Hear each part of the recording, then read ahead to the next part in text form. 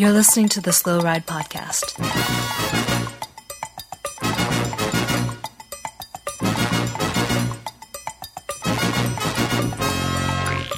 Bikes, advice, and rumors straight from the source.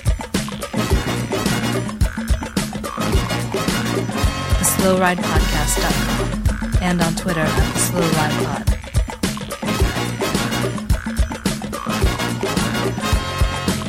Enjoy the ride.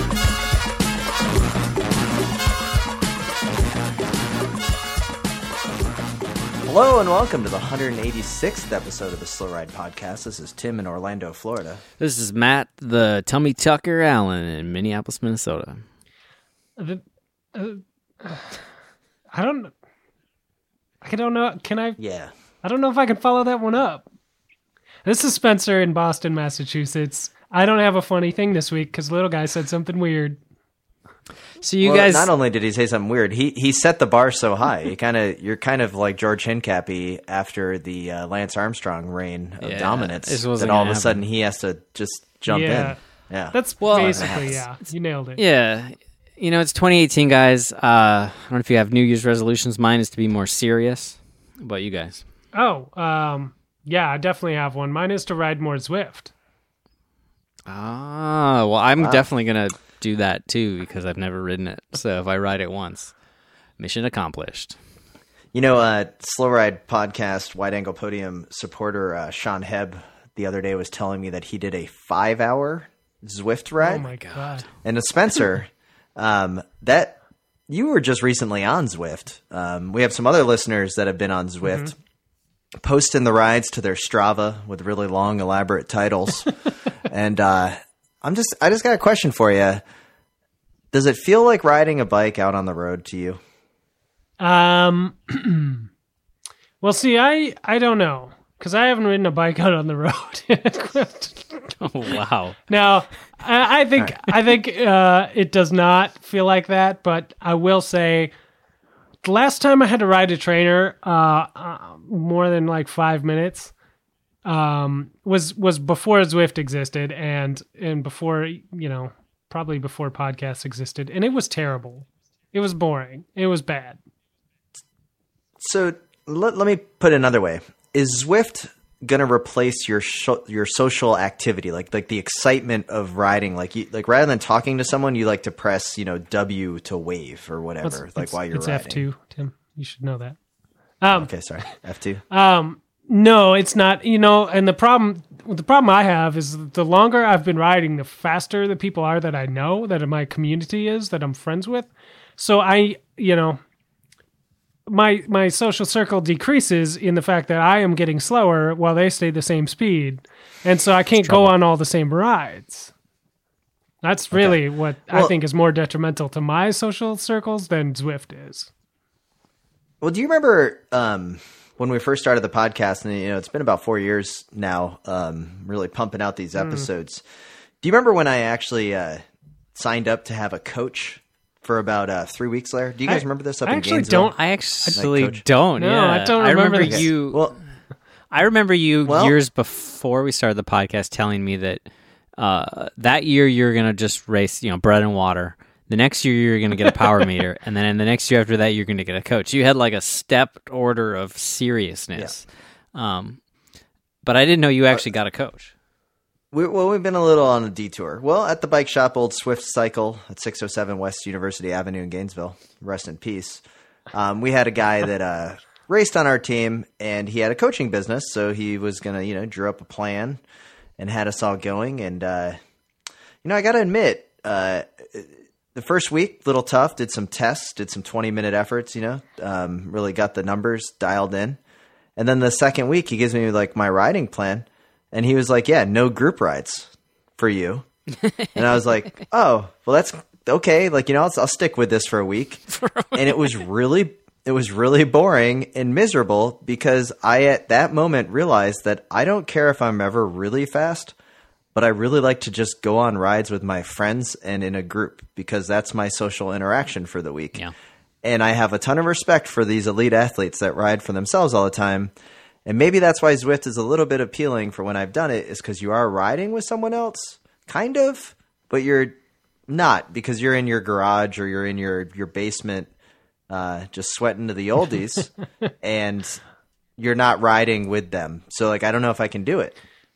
Nervous. No, I feel you there, and that's a problem I have with a lot of coaching too. Is there's a lot of them out there that are very hard line about what they want you to do, or maybe you take it that they're very hard line and don't ask them, hey, can I just do a group ride instead? And I bet you a lot of them out there, if you have a good coach, they're gonna be like, oh yeah, absolutely, do the group ride. Like it's a good experience.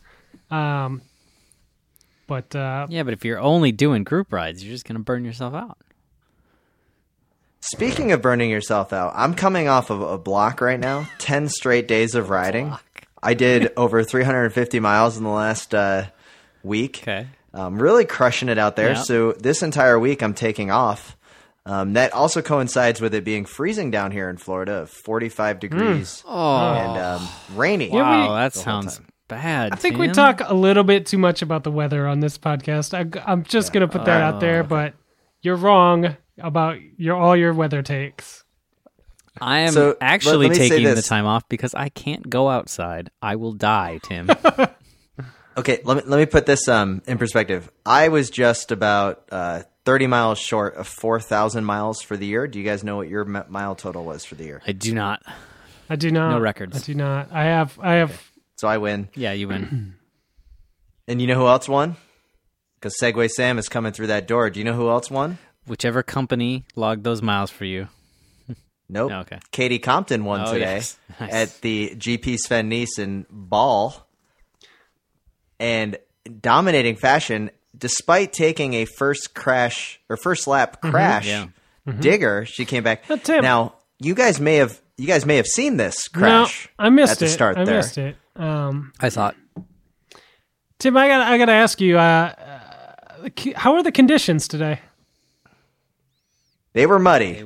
And it was muddy. so entertaining to watch. I think muddy Whoa. cyclocross races are the best things ever to watch. It was exciting. It was fantastic.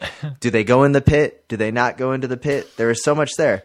I can't believe anybody would say that a dry Las Vegas style cyclocross race would be more exciting. Yeah. But can we get to the bigger and more important story Sure. here? And that is once again Sporza failing to show the women's race from the start on the purchased and free because of the Trek sponsorship DVV coverage Yeah. That on was their a bummer. website. We couldn't see Katie Compton crash and then go back through the pack. We get the final 15 minutes of the race, of which they take 30 seconds to just show a guy talking in the middle of a field to preview the men's race. It's like I put on the Twitter.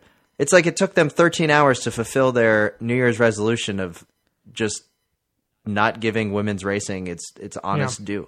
No, that was a bummer, and it looked like the report I saw was that it was bumped for like some sort of concert or something that was happening. So I don't know. Who was in the concert? Well, I don't think.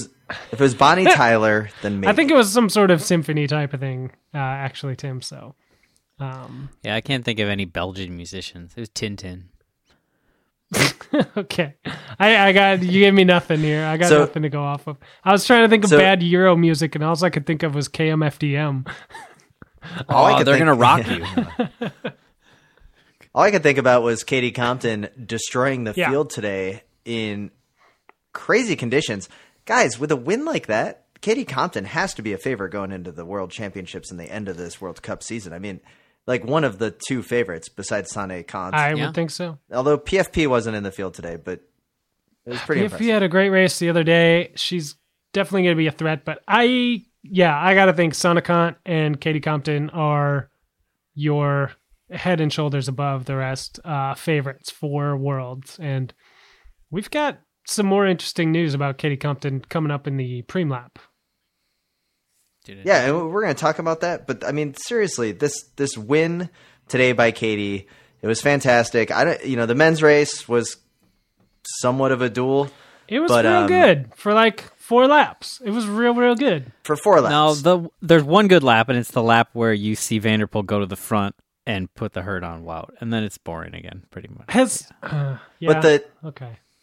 let's talk briefly about that. Okay. And the reason I say briefly is I was having difficulty seeing past Vanderpool's new Canyon bike and that crazy top tube, to the point that even when he did his introduction video, there's an introduction video over on Cycling News, and you can see him talking about the bike, and you can get the English subtitles. He even says, "Yes, it looks a little strange, but it's a fun bike to ride." Like he's even pointing out that it is a crazy looking bike. Yeah, well, and it's the selling point, right? Yeah, sure, but he goes through the Dura-Ace hydraulic disc brakes that he's got, and how that's on all his bikes now on the road too, and blah blah blah. And then he went out and thoroughly crushed it at the race today. Now I know, little guy, this is one of your favorite days because of all the new jerseys and everything. Yeah, it wasn't too big of a shakeup out there today, at least in the men's race. Though the Marlux team were a little different. I kind of like their new digs with the armbands sort of integrated in. Mm-hmm. It's hard to see them because they were Kevin got 8th or something. Tim, you're on Kevin Paul. I think he was 6th. Yeah. I think he was a little better than that. Okay, 6th. He did a little better than that. And then Michael Van Tornot from that team was one of the two to go down on the barriers, along with Wout van Aert. But Michael he hit it hard. Hit it hard, and I feel him as a guy who did the same thing, but not trying to bunny hop, but fell on the second barrier last year, and it just destroyed my whole season. So is it similar to how he was bunny hopping and you were running over? Yeah, the barriers. Yeah, It's very. What similar. Is it now? It's 2018. So 2016, I did that and messed up my rib and broke my bike, and it was terrible. It hurt so bad. So that was not cool to see. It was so muddy, though. You couldn't really even see the kits today. The course Marlux team, though, they did have a new kit, and I saw a little K-Pow interview before the race started, one of those while everybody's pre-riding interviews. And the new kit looks all right. They've got a new secondary sponsor. I can't remember what it is, but I'm going to call it Marlux Bazinga right now, because it was a funny little name, sort of like that, with an exclamation point, and it looked very happy. And I think you'd be into it, little guy. So it's no longer Napoleon Games? No, it's Bazinga. Oh, wow. Okay. Or something. Marlux Bingo something. Marlux Bingo. They're just sponsored by the game Bingo. Possibly. Well, it was one of the things that stuck out to me at the course, and Spencer, you talked about this a little bit later on your Twitter, was the permanent look of the course. The fencing around the course was wooden barricades. It was very strange, to the point that it looked like those barriers were actually stapled into the ground, or dug into the ground. They weren't going to move. And then you posted later that it's actually a full-time cyclocross park, where the course is that's the course. So you go ride the course. It's like the Sven Nys bicycle park. Yeah, so that's the whole Sven Nys complex there. So I guess you can go rent it out or check it out and do some laps, borrow a bike, and so if anybody's on vacation over in Belgium, could be something to do. So now, with it also being silly season for cyclocross, the internet was abuzz, especially Twitter. Probably the winning entry into owning the new sponsorship changes was hashtag the big reveal from Helen Wyman and her husband Stefan, who put it all together. And they unveiled all of their sponsors in 38-second videos, including her new title sponsor, which is a concrete waterproofing company, which outside the industry, pretty awesome. I don't have any concrete to waterproof, but if I did, I would definitely be going that way. But my favorite part was that one of her sponsors is number 38 of MotoGP, Bradley Smith, who rides for the KTM team. And he's number 38. That's why all the videos were 38 seconds long. He's got a little number on her jersey, and he's a MotoGP bike racer. It's awesome, and he's sponsoring the squad. Cool. Yeah, I didn't know that. That's awesome. Yeah, he has. It's been a little while since he's had a podium. That's but, all right. He's a full time on the circuit. I mean, there's only 26 people that are on the MotoGP circuit full time or something like that. That's pretty cool. Oh, that's awesome. So. Yeah, she definitely crushed it. I saw a bunch of those videos. I mean, the Kind Human bikes obviously were a big one. Everybody wanted to know what the bike sponsor would be. So I think that's a an unbelievable get for them. You know, like she will be on podiums many, many times in the next few years, and that sponsorship's going to pay dividends. And I'm sure some people that want to buy concrete will be watching those races too, and that's going to be great for them. Well, she's going to have the leg up when they do that cyclocross race in the Home Depot parking lot over there in Belgium, and all the pallets of concrete blocks. Now, that was pretty cool. Her new kit looks great. The Kind Human sponsorship, a lot of us listeners and fans of the podcast, I'm sure we're hoping for a Klein bicycle sponsorship. It just fell through at the last minute from what I've heard. And so close. Other than that, it was pretty cool to see the racing today, thanks to Trek Bikes and the free coverage. Yeah, pretty cool. We also got a little scare there at the end of the race, didn't we, guys? With Wout. Yeah, I guess. I mean, what am I scared of? Second place will be open. Ouch! Boom. Oh no! I mean, he looked injured. He looked hurt. Yeah, that's not good. I was worried that he fell because he was holding that left wrist, which he has that giant, massive watch. Yeah. That looks like he has like a Dick Tracy watch on. He's gonna watch TV during the race on that thing, and he was holding his wrist, and I was wondering if he fell, and what ended up hurting him was the impact from the ground through that massive watch hurting his wrist, and I was like, I wonder if he'll rethink wearing this giant thing on his arm, but I don't know what it was exactly. I don't think so. So about the bunny hopping, we had two of the guys fall. I don't remember if Michael Ventura fell in the last lap or the second to last lap, but toward the end of the race, guys were looking haggard, and I wonder about what was the point of bunny hopping at that point. Like it didn't seem to be any faster. Like Vermeersch was running it, and he seemed just as fast. Like it sort of felt like, I know the guys kind of almost all bunny hopping all the time, but especially Wout, like you're going into the last lap of a super hard race like that. Just walk that thing. You've got a cushion to third place. Yeah, you know, he did. I can't answer that, but I think we're in the age of bunny hopping. I know, but I mean, think of there's it. a time. Think of it in a couple years when they're doing cross clinics and teaching the kids how to do things. They're not even teach them how to dismount. Yeah, I guess, but I mean, it's races like that when you're so tired that it feels like at a certain point just run it, because the gain isn't worth it anymore. When you're gonna fall and hurt yourself. Is there a way to make the barriers more exciting in the race? Because like now that they're just bunny hopping, you're like, okay, so 1 out of every 100 times there's going to be a crash. It's going to be a pretty epic crash, but whatever. They're all bunny hopping. Like, could they find a way to do like one of those mini golf windmills or something? So like you've got a time when you're going over the barriers. Like I don't. You got a window and you got to boring. jump through. I mean, there's a crash probably every race. I feel like. Yeah, it just run it. I guess. Yeah. Drive side dismount, run it. I mean, cool. I guess I don't. I mean, like. I feel the same way locally. Like, what's the point of the barriers? If you put together a good course, like the course today, I mean, obviously it was hard enough. They had to get off their bikes like 6-7 times a lap. No, I agree. It's not like there wasn't tech and power sections and all those things. It's not like when we used to first do cross races and kind of the only tech thing would be the triple barriers. Yeah. No, I think you're right. I just made the joke, a minute ago about the dismounting being antiquated technology, but really, it's the barriers that are antiquated in cyclocross. Like they don't need to be there anymore. We've found more exciting ways to create courses that are more challenging than just barriers, right? Yeah, it doesn't seem an exciting thing. And I mean, I bet Wout's going to totally agree that we should get rid of the barriers because almost every race, at some point, Van der Poel gets at least a 2 or 3 second gap on him on the barriers. Van der and he has Poel to is either waste energy. Fast on the barriers. He bunny hops them twice as fast as everyone else. It's insane. No, it's true. And maybe to your point, Tim, that's why they should stay in there because obviously one guy... like, can you...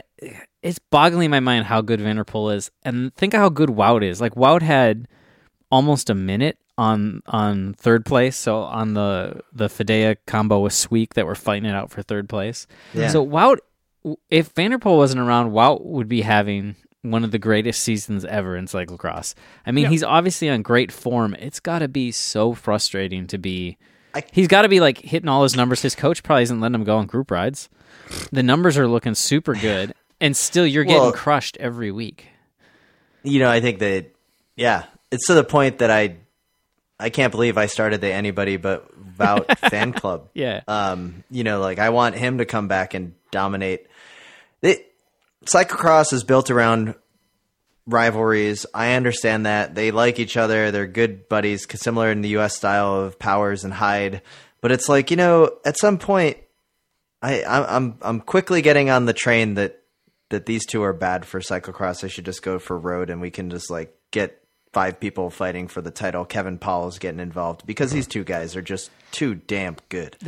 They are. Like even Stybar was not this good and dominating. These kids were dominating when they should have been in the U23 category. But I feel like if both those guys just disappeared next year, even if we had great battles every race, it would feel like a letdown because you would know in the back of your mind, we're only seeing this, and these guys are only winning because Van der Poel and Wout decided to take winter off and win Paris-Roubaix. And I disagree because just like Lizzie Armistead said at the Richmond Cycling World Championships when we were in that press conference with our press passes, and people were like, does your win mean less because Marianne Vos wasn't at the start line? And she said, no, you're taking away from the ability of all these other world-class athletes that are here. And because Van der Poel and Wout are going to go out into the world and they're going to blossom, and they're no longer going to be our secret. They're no longer going to be our favorite people ever. We're going to, have to give up on the hope of them, just dominating. Yeah. It's so bad. I don't know. I don't know if I agree with you, Tim, because, man, you stick Van der Poel in a road race and he wins. Like, he won a bunch of stuff this summer against World Tour teams. It's going to be great. And then we can say that was one of ours. That's why cyclocross is important. Yeah. We develop them, and then we push them out the door. And then every now and then, we're here to welcome back with open arms to Zdeněk Stybar. Tell me if Stybar came back, it wouldn't be the greatest thing ever. He's not going to win Paris-Roubaix before Mathieu van der Poel does. And so Stybar is going to come back, and we're going to be like, the chosen one has returned. Yeah. It's going to be great. That'd be good. It's true. Van der Poel will win Roubaix before Stybar. Just even though Spencer's doesn't seem to want to agree with that. No. I'm going to go with Tim on this one. I think Van der Poel is I'm going to go. I'm not going to only disagree, but I'm going to call. I'm going to call the shot now that Stybar wins Paris-Roubaix this year. 2018. Okay. Super rookie guarantee. It does not happen. 2021, when Van der Poel's contract is up and he's won the World Cup and he's won the Olympic mountain bike race, and he jumps to the road, I say he beats Wout in a sprint on the velodrome. Brutal. All you guys and all this fancy talk, you're getting into the point of the show where it is obvious that cyclocross season is over. And what's on the tip of our minds, the foremost of our minds? Tour Down Under updates. I can't wait to get through the Tour Down Unders. Did you guys see the update the other day that Robert Gesink? I'm just gonna cut you off right now. Of Yellow. We're going to the pre-lap. Slow Ride Podcast. Mathieu Brachot, Tinkoff Saxon. I'm Lauren Stevens, and I'm here at the World Championships Road Race. This is Lynn from Podium Insight. It's Rassam Bahadi. I'm Alex Dowsett. Normally I'm racing for Movistar. Here I'm racing for Team GB. You're listening to the Slow Ride Podcast. Wow. Here we are in the Preem Lap. Once again on the Slow Ride Podcast is brought to you by our good friends over at Health IQ. healthiq.com/slowride. Mm-hmm. It's all about science and common sense. They're going to save you money on your life insurance because you're a better person than everyone else that isn't an athlete. It's basically that simple. That's the copy they gave you, right? Yeah. No. Now, human. I mean, it's all true, but they say it a little bit nicer. They get special rates for cyclists and runners and triathletes and other health conscious people. And you can qualify by scoring elite on a quiz for your lifestyle. Well, I'm going to assume you're a cyclist because you're listening to this show and there's no other reason to, because, we're not funny or anything like that. And Tim's not a runner, even though he runs. He's like a jogger. Yeah. jogger. But Health IQ is, they will save you money on your life insurance if you are a health conscious individual. So you can go there, score elite on the quiz, and you'll save instantly something like 5%, and then you can build on that from there. Once you're qualified, everything that you do will save you money. They will forgive you one incident of family history. So let me just jump in. The quizzes are good, simple, easy to go over, but the important thing, like the questions they ask, like on the running quiz, they don't ask like, hey, what are you supposed to do with your hands when you're at the stoplight? Or are you supposed to run in place? Because those don't have real answers, even though we know that they do. They actually ask like quantitative things to make sure that you're an athlete that knows what you're talking about. Mm-hmm. So head over to healthiq.com/slowride to find out more. And we'd also like to thank the supporters of the Wide Angle Podium Network. And we are proud to announce that we have a sponsorship that is a direct result of the supporters of the Wide Angle Podium Network. The fat cats that own this network aren't sitting back on their boats going up and down the Mississippi winning the crit scene. No, they're paying it forward. And Spencer, what is the big announcement? I'll let you take ownership here. The big announcement that we let out of the bag here, January 1, 2018, is that the Wide Angle Podium is becoming an official sponsor, an official partner of Katie Compton and her chase of the World Championship stripes. And just it's pretty awesome to have Katie on the team of the network and the podcast. And we asked her a question on Twitter. She has not responded yet. Is the Slow Ride podcast partnership the greatest or best part of her 2018 so far? She's probably really got to think that one over, you know? Yeah, for sure. Especially after this morning's race. After winning, No, but we're super excited about it. We have these donations come in. We give them to all the shows. We have this advertising come in. Health IQ is a big part of that. You know, all of that happens because you guys are listeners and you guys are downloading the shows. You guys are subscribing on iTunes. You guys are leaving reviews, and you guys are signing up and giving us donations. And we felt like it was the right thing to do, is to turn that around and to do something that we could, give back to the cycling scene that's supporting us, that's supporting this network. So we couldn't think of a better person to sponsor than Katie Compton. She pretty much personifies everything that we're all about. She's built her program. Her and her husband, Mark, have built this thing from the ground up. It's awesome. She's a great advocate for the sport. She's always super friendly to everyone. And, she's at the top of her game, just like the Slow Ride podcast. Yep. Yeah, that's for sure true right there. Now, she has done a interview in the past on We Got to Hang Out. You should go check that out in their back catalog. She will be showing up on Crosshairs Radio to talk about the season, and I am sure that she has already circled the date for when she's going to show up on the Slow Ride podcast and really crush it. Yep. So we're excited. We'd like to thank everybody. Go over to wideanglepodium.com, find out more if you want to become a member. Let me briefly mention that we also have the Wide Angle Podium app that you can download from the App Store, iTunes App Store, or the Google Play App Store. Personal preference there, I guess. Mountain Dew, Diet Mountain Dew kind of thing. Check it out. You get all the shows there. If you haven't checked out Bike Shop CX or We Got to Hang Out or any of the other ones, Kids Don't Follow just had a brand new episode drop today, so that's always a fun one.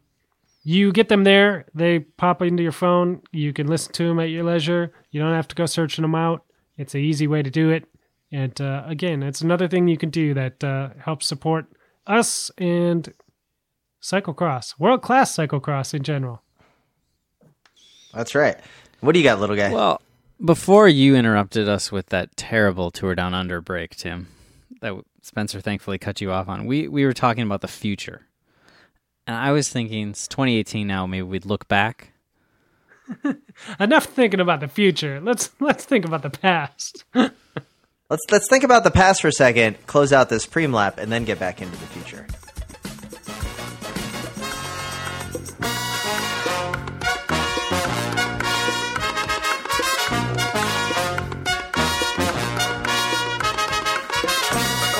I'm Ellen Noble, and you're listening to the Slow Ride Podcast.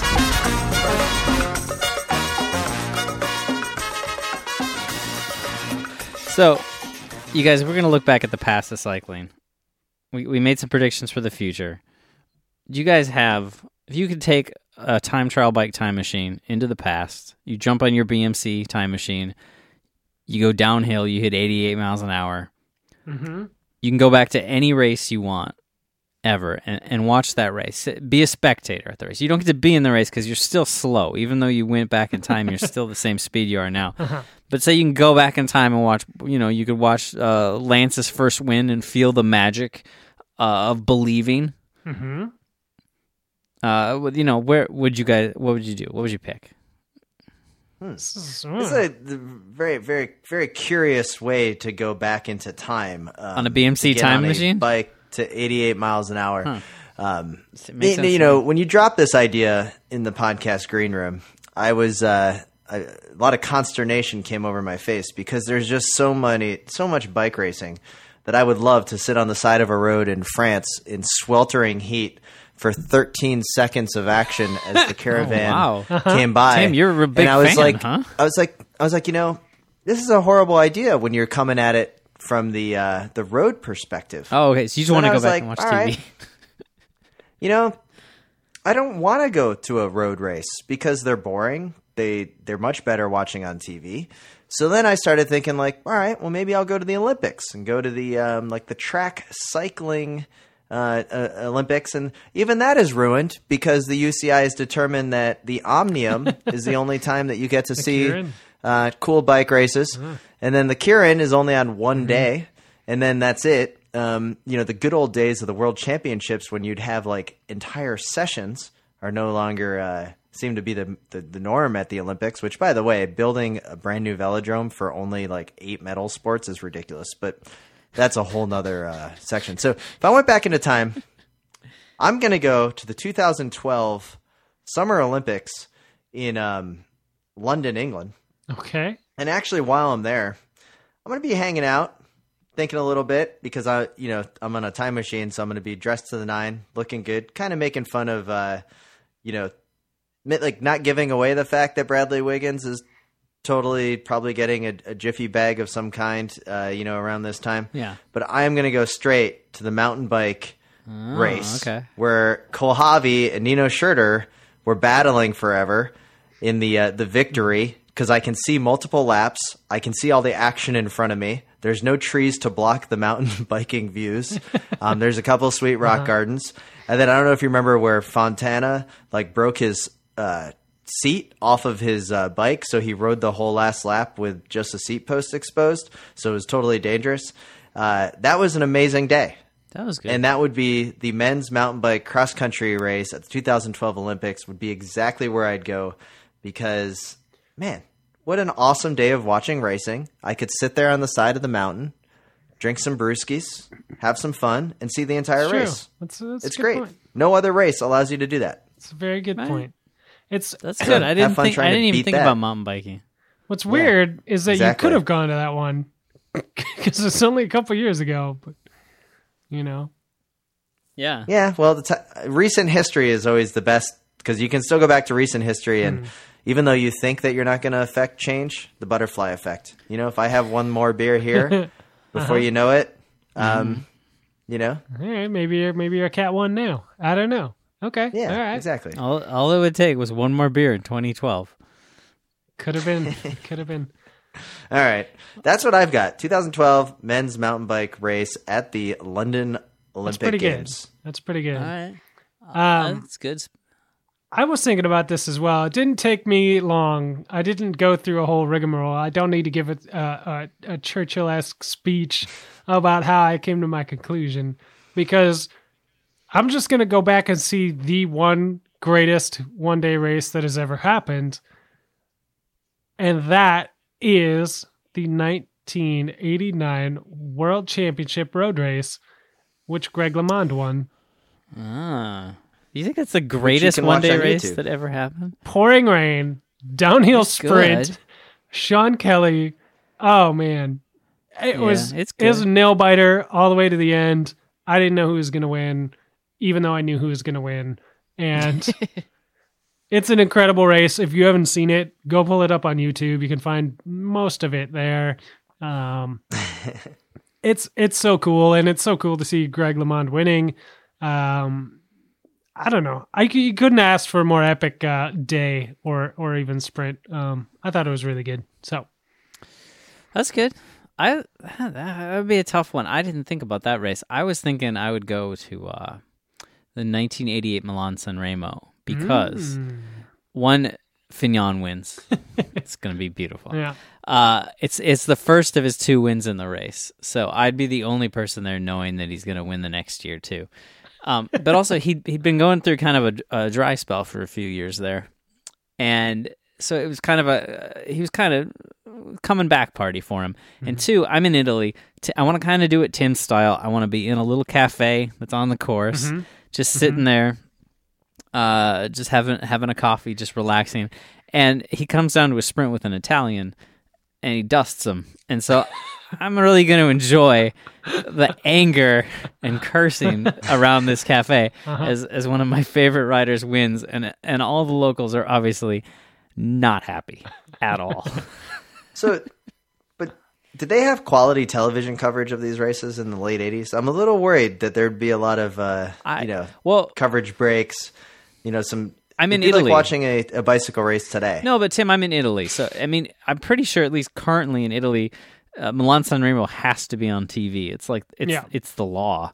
So I'm pretty sure that if there's one place in the world where I can get good TV coverage, it's going to be in Italy on the course, at that point. Now, if you could choose one place, would the cafe be on the Poggio, the Cipressa? Would it be on the main street of if it could, Milan? Where are you going to watch climb, the 13 seconds? If it could be on the climb on the Poggio, but there isn't a cafe on the Poggio. Then maybe I'll make friends with some people that are just watching it like in their garage, and I'll just sit there with them. I am a little disappointed that the people that live on the Poggio, who we're going to see their houses again. Like, where are the block parties? Like, why aren't people having parties in their driveway for when the race comes by? A lot of times it's just like, oh man, the race is coming by again. I can't use the road for the next 30 minutes. Like, there doesn't seem to be the whole, it's hard to tell though. Let's go have crazy. Maybe that spot on Milan Sanremo where the flares are set off every year. Maybe that's just a really overly enthusiastic party, like of neighbors in that area. Well, I think that going back in time with our history bikes, our time machine would be a great experiment. But I think you have to go. You got to get bang for your buck. You have to go where you can watch a lot of bike racing. Spencer, you going back to the 1989 World Championships, getting soaked in the rain? That sounds like a miserable experience. you get so wet, and you can't bring like space age umbrella from the future. I mean, that's true. You got to think bang for your buck. Sometimes you'd have to blend in with 1988 rain technology. How would you do it? Yeah, well, that's not really my biggest concern. Like, and unlike Tim, I'm not really looking for bang for buck. Like, as far as a quantity over quality thing, I'm looking for bang for buck, quality over quantity. I want to see. I'll take that 13 seconds of glory of pure magic, over like 5 laps of whoever versus whoever on a mountain bike. Speaking of quantity over quality, little guy, did you see that all 4 Lethal Weapons are now going to be on Netflix starting in January? Oh, so really? Okay. Yeah, for our next cycling movie creation. That's good. I've only seen the first 2. I've never seen the third with the Pesci, and I don't even know what the 4th is. Speaking of Netflix, and I know I mentioned this before, Stranger Things, you guys. It's good, but you know what? They messed the bikes up real bad in that show. How did they mess them up? They're not period correct. There's a shot at one point, a close-up of one of the bikes. It has 3-piece cranks. There's no way some 12-year-olds rolling around in 1983 had 3-piece cranks. Did either of you have 3-piece cranks? No. And this is 80. No. Like, we're like later 80s when we're rolling around on BMX bikes. No, nobody had 3-piece cranks. That was insane. You can see pictures of the pros from like 1983, and they're rocking 1-piece cranks. As a nerd, it was a very overall very fun, entertaining show. But as a bike nerd, I was pausing it all the time and looking at Caitlin and being like, "What the hell's that? Look at those handlebars." She's like, "What?" And I'm like, "Those handlebars are not from 1983. That's wrong." And pegs? Who would have pegs on the back of their bike in 1983? Nobody. Only a child from the future, and there's no children from the future in the show. Okay, so you know how there's been a lot of there's a lot of people like complaining about kids not riding bikes anymore, right? Like there's this classic like, oh, everyone's playing video games. Yeah. No one's out. I don't know about you guys, but down here, I've been seeing a lot of kids, youth, without their parents, without just rolling around on the sidewalk on their BMX bikes, and it's great. I actually go out of my way to wave to those kids more than I do when I see like the little kid on the BMX walking with his parents. You know, he's got his helmet and his elbow pads on. I like the kids that are out there on their BMX bikes. You know, maybe they just smoked a cigarette for the first time. They're not wearing a helmet. They're going the wrong way against traffic. They're maybe popping a bunch of wheelies. They seem like really cool kids, kind of waving, and you wave at them, and they're like, "Oh, hey, what's up, man?" And then they're going, and they're like maybe 15, 16 years old, riding bikes. It's pretty damn cool to see. Yeah. That is the true future. Way, way better than seeing the 3-year-old walking down on training wheels down the sidewalk. Well, yeah, if that kid's got training wheels, I mean, they're obviously not making it. Yeah. No, I agree with you. I've been noticing a lot more kids on bikes, I guess is what I'm saying. Yeah. I've been noticing a bit. I gotta say skating seems to be bigger where I am now, or in this neighborhood. All the kids are skating.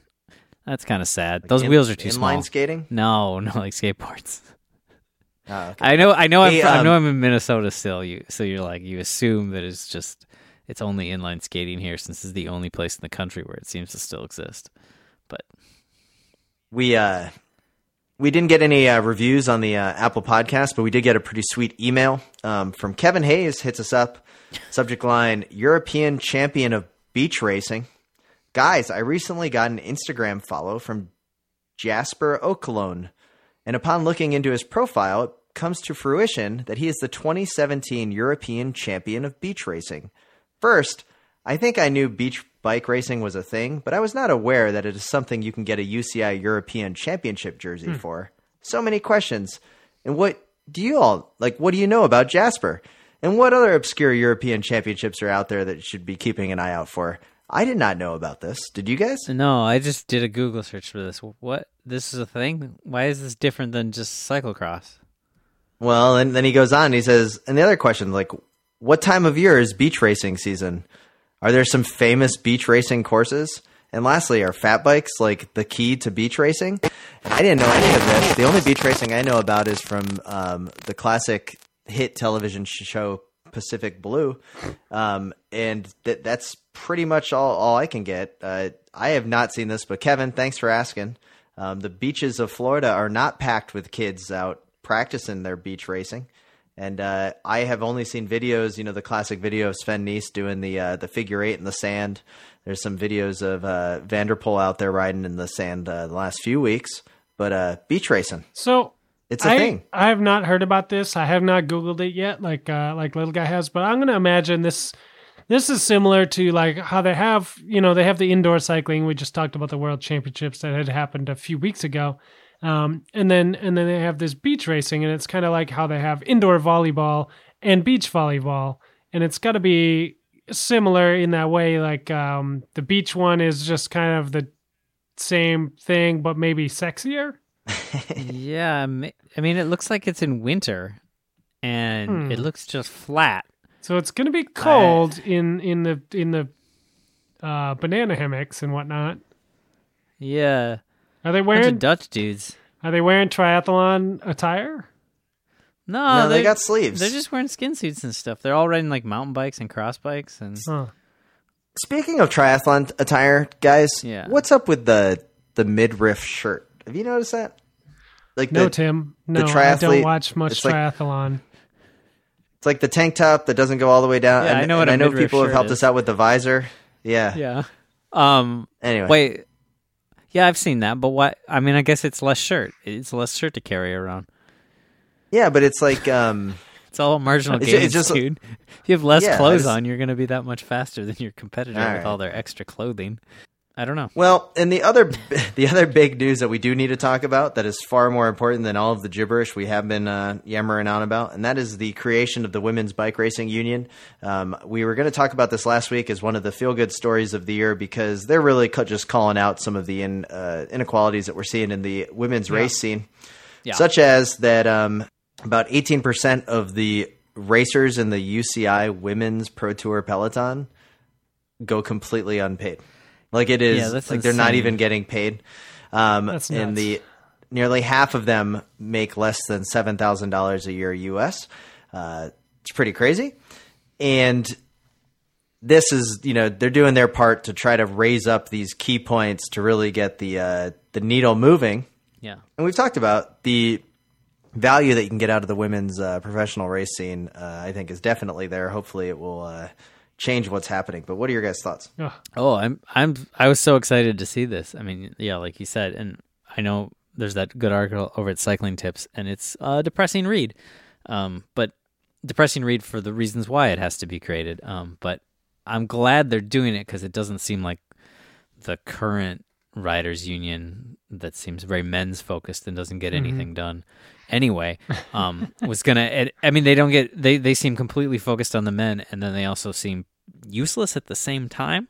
So I'm glad that the women cyclists have taken it upon themselves to get it together because there's no point waiting for the guys to do anything. No, it's true. For their horrible riders associations that mean nothing. Yeah, no, I mean they don't have no power. So hopefully the women's one will be able to take a very different tact and enact some real change in the sport. They seem like it already. Yeah, they're coming out guns blazing. They've got some good stuff put together. I would suggest checking out that article that was mentioned or just visiting their website and taking a look, figuring out what they're all about. But yeah, what's up with that men's riders union? Like, we had dudes getting hit by motorcycles like every other day and they didn't do anything, and all kinds of other safety stuff and just things you would expect like somebody to come up and have done something about. And I can't remember anything that they've actually done. They don't have a lot of. I mean, there's the structure. They the have sport no power. It is against them. I shouldn't just throw them completely under the bus like the Riders Union. But yeah, I mean, really, they're not in a position. They're not in a position though with like much power. Let me back this bus. Let me back the Slow Ride podcast. You back it up and throw right them back under, up. So the first thing I want to say is this women's riders union is actually going to probably have some of the most power, I think, of all of them because what do they have to lose, right? Yeah, I mean, true. Over half of the racers have to pay back their team for travel and for any of like the services that they get out of not just their prize money. I mean, it's crazy. So the women's organization is going to have a lot more power than the men's because the men, they've done the classic job of overpaying like team leaders to the point that those team leaders aren't going to care about the men's union, right? Yeah. Like a Chris Froome isn't caring about what Dan Craven at Europcar is doing during that year just because they're so far apart in what they're doing in their race career. And then you get the guys like TJ Van Garderen. There's no way TJ Van Garderen likes anything that the Riders Union does. He's just going to find something that complains about everything. The men's Riders Union has been a waste of time. They were the ones that fought against radio, like the earpieces in the radio, which is ridiculous because that was never given a fair shot. There should be no race radio in any of those ears for any of the riders in any of these races. It was never. That still makes me mad how they ruined bike racing by the one thing that the Riders Union did was like, oh, we're not going to race because we don't have someone telling us what to do because we're not smart enough to figure it out on our own. It was ridiculous. No, it's true. I mean, Riders Union, they're done. Well, obviously they claimed it was a safety issue, and obviously that hasn't helped in the last few years. So let's say it was a safety issue, right? Yeah, obviously it wasn't. On this race radio thing. Why not have a race radio that the only person that can talk into it is the radio tour? Oh, yeah, totally. The person that's in the car that says, hey, there's sand on the upcoming corner. Why do you need to have Johan Brunel in the car yelling at you like where to go and where to attack? You become a robot. Yeah. Like, I want the racers to figure it out, and the Riders Union was against that, and that still makes me mad. No, I mean, yeah, I think you're totally right that there is such a pay discrepancy that it is hard to get everybody on board, Yeah. Well, good luck to the women's one. I want to see that grow, and they definitely deserve a lot more than they're getting. So. Yeah, for sure.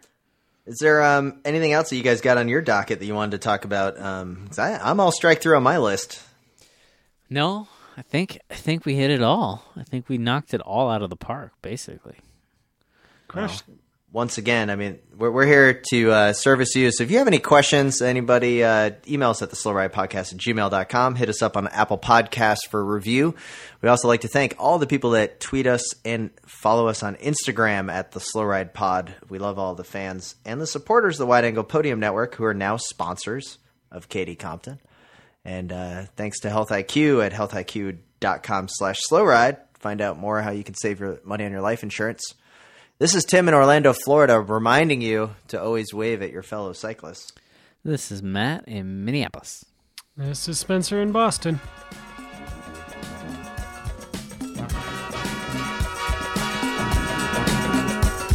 The Slow Ride Podcast. Bikes, advice, and rumors straight from the source. TheSlowRidePodcast.com and on Twitter at TheSlowRidePod.